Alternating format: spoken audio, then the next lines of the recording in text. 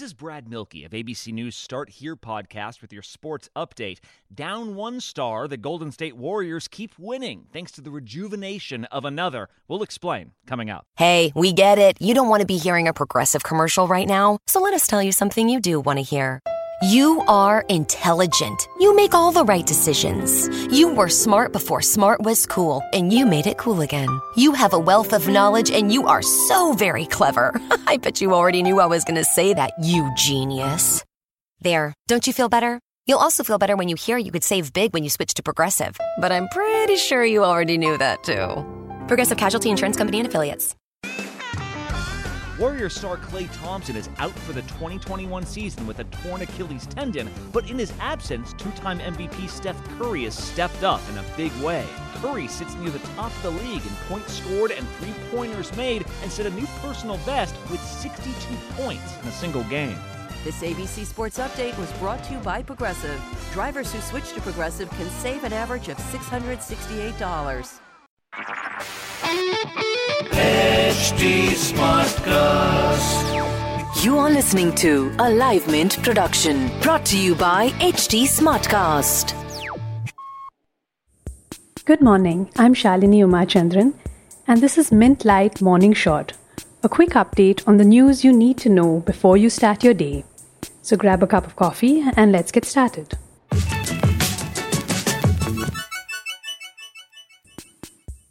Despite the COVID-19 pandemic, Prime Minister Narendra Modi presided over a grand ceremony to lay the foundation stone for a Ram temple at Ayodhya.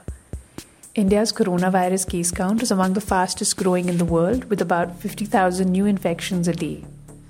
Wednesday was also the first anniversary of the day when the centre revoked special status of Jammu and Kashmir and made it a union territory along with Ladakh. Curfew has been in force in Kashmir since, and 4G internet services have still not been restored. Lebanon's main silo at the port in Beirut was destroyed in a massive blast on Tuesday night. The country has less than a month's reserves of wheat now. Its government has said that there is enough in the near term to avoid a crisis. Lebanon needs a supply for at least 3 months to ensure food security. The explosion in Beirut on Tuesday killed about 100 people and injured more than 4,000. The search for survivors continues. At the time of the blast, the silo had about 15,000 tons of grain, which is much less than its capacity of 120,000 tons. Beirut port is the main entry point for food imports for the country of about 6 million people. The ports of Tripoli, Saida, Selata and Jie will now handle grain.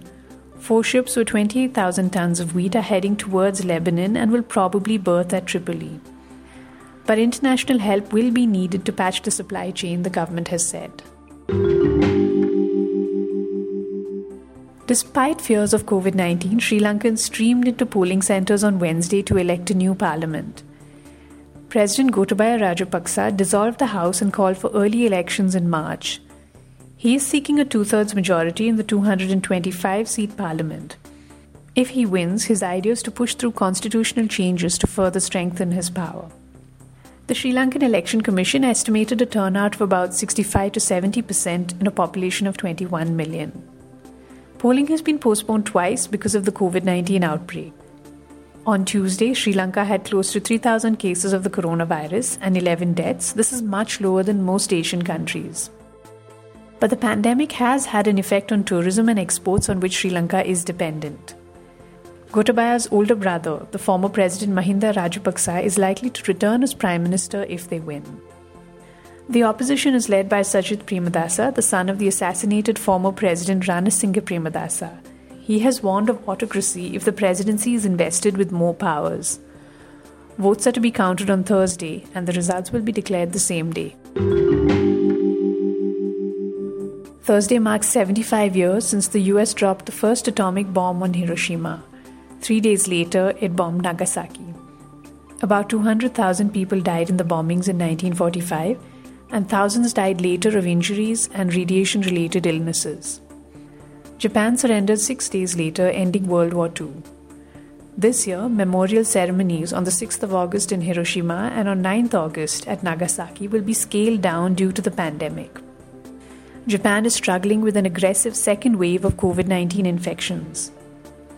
Though nuclear weapons have not been used in wars since 1945, both US and Russia together hold about 90% of the world's nearly 14,000 nuclear weapons. In the last few years, non-proliferation efforts have faltered. The US, Russia, China, India and Pakistan are all nuclear powers that are constantly at loggerheads. Iran is trying to restock its nuclear program, and North Korea is expanding its arsenal. Yet, there isn't enough information about the status of nuclear arsenals. In 2019, the US ended the practice of publicly disclosing the size of its stockpile. Russia and Israel refuse to publicly disclose details. China, India, and Pakistan are all cagey about how many weapons they hold. After close to half a year of being stuck at home, young people are going out and meeting friends again. But they're setting off a new wave of coronavirus cases.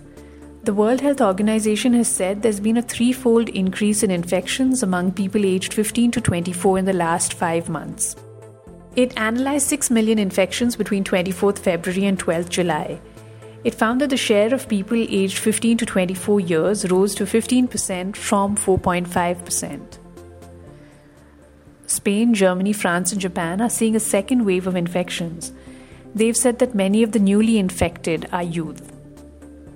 Though young people are being tagged as irresponsible and not following precautions, it's only normal for them to go out and socialize.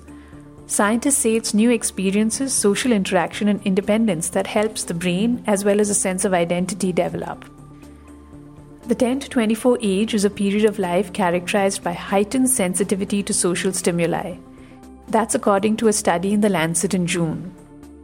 There's an increased need for peer interaction, acceptance, and influence, it says. So for teenagers and young adults, the lack of contact with peers because of COVID-19 could have far-reaching consequences, the study says. You are listening to Mint Light Morning Shot with Shalini Umachandran.